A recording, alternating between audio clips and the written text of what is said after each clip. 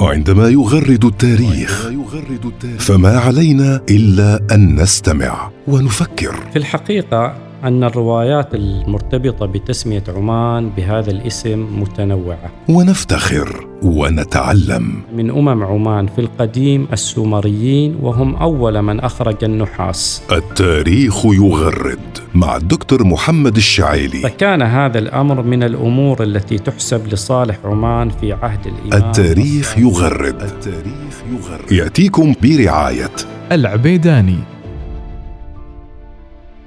قامت الدولة الأموية سنة 41 للهجرة، لكن من حيث علاقتها بعمان فقد ظلت عمان بعيدة عن اهتمام الخلفاء الأمويين في بداية دولتهم.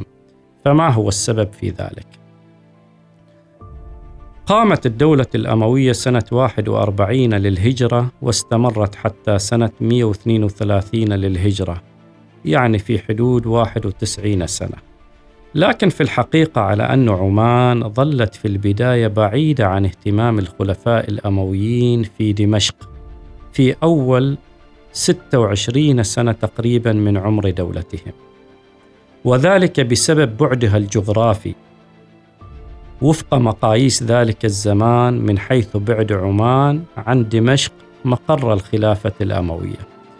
وأيضا من الأسباب الأخرى على أن حكام عمان لم يقدموا على حركات انفصالية أو على أمور قد تثير قلق واهتمام الخلفاء الأمويين، فظلت العلاقة مستقرة ما بين الطرفين.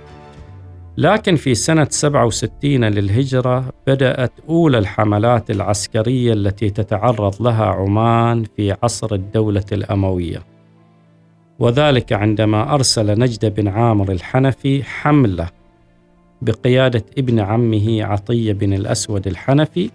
هذه الحملة تمكنت من السيطرة على عمان لفترة زمنية وجيزة. وعندما نتحدث عن هذا الموضوع فإن من أبرز الحملات العسكرية التي تعرضت لها عمان في عصر الدولة الأموية هي التي جاءت من قبل الحجاج بن يوسف الثقفي، الذي عين واليا على العراق في سنة 75 للهجرة من قبل الخليفة عبد الملك بن مروان. فتطلع الحجاج إلى مد نفوذه ليشمل عمان، وفي سبيل تحقيق ذلك سير الكثير من الحملات العسكرية، من أبرزها حملة القاسم بن شعوى المزني التي تمكن العمانيون منها وقتل قائدها. لكن شخصية عسكرية بحجم وشهرة الحجاج لم يكن له ليسكت أو ليصمت عن هذه الهزيمة التي لحقت بجيشه. لذلك نجده على أنه سير حملة عسكرية أخرى بقيادة مجاع بن شعوى المزني أخو القاسم الذي قتل في الحملة الأخرى، وذلك حتى تتضاعف بداخله الرغبة في الانتقام من العمانيين.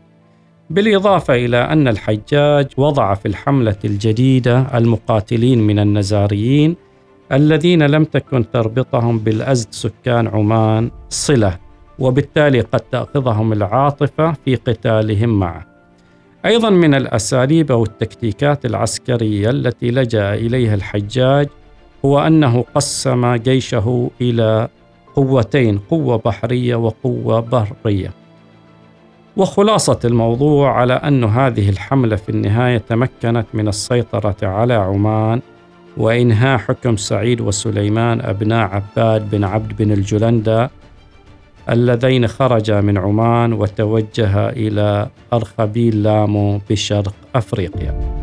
وعندما يغرد التاريخ فما علينا إلا أن نستمع ونفكر. في الحقيقة أن الروايات المرتبطة بتسمية عمان بهذا الاسم متنوعة، ونفتخر ونتعلم من عمان في القديم السومريين، وهم أول من أخرج النحاس. التاريخ يغرد مع الدكتور محمد الشعيلي. فكان هذا الأمر من الأمور التي تحسب لصالح عمان في عهد الإمام. التاريخ يغرد يأتيكم برعاية العبيداني.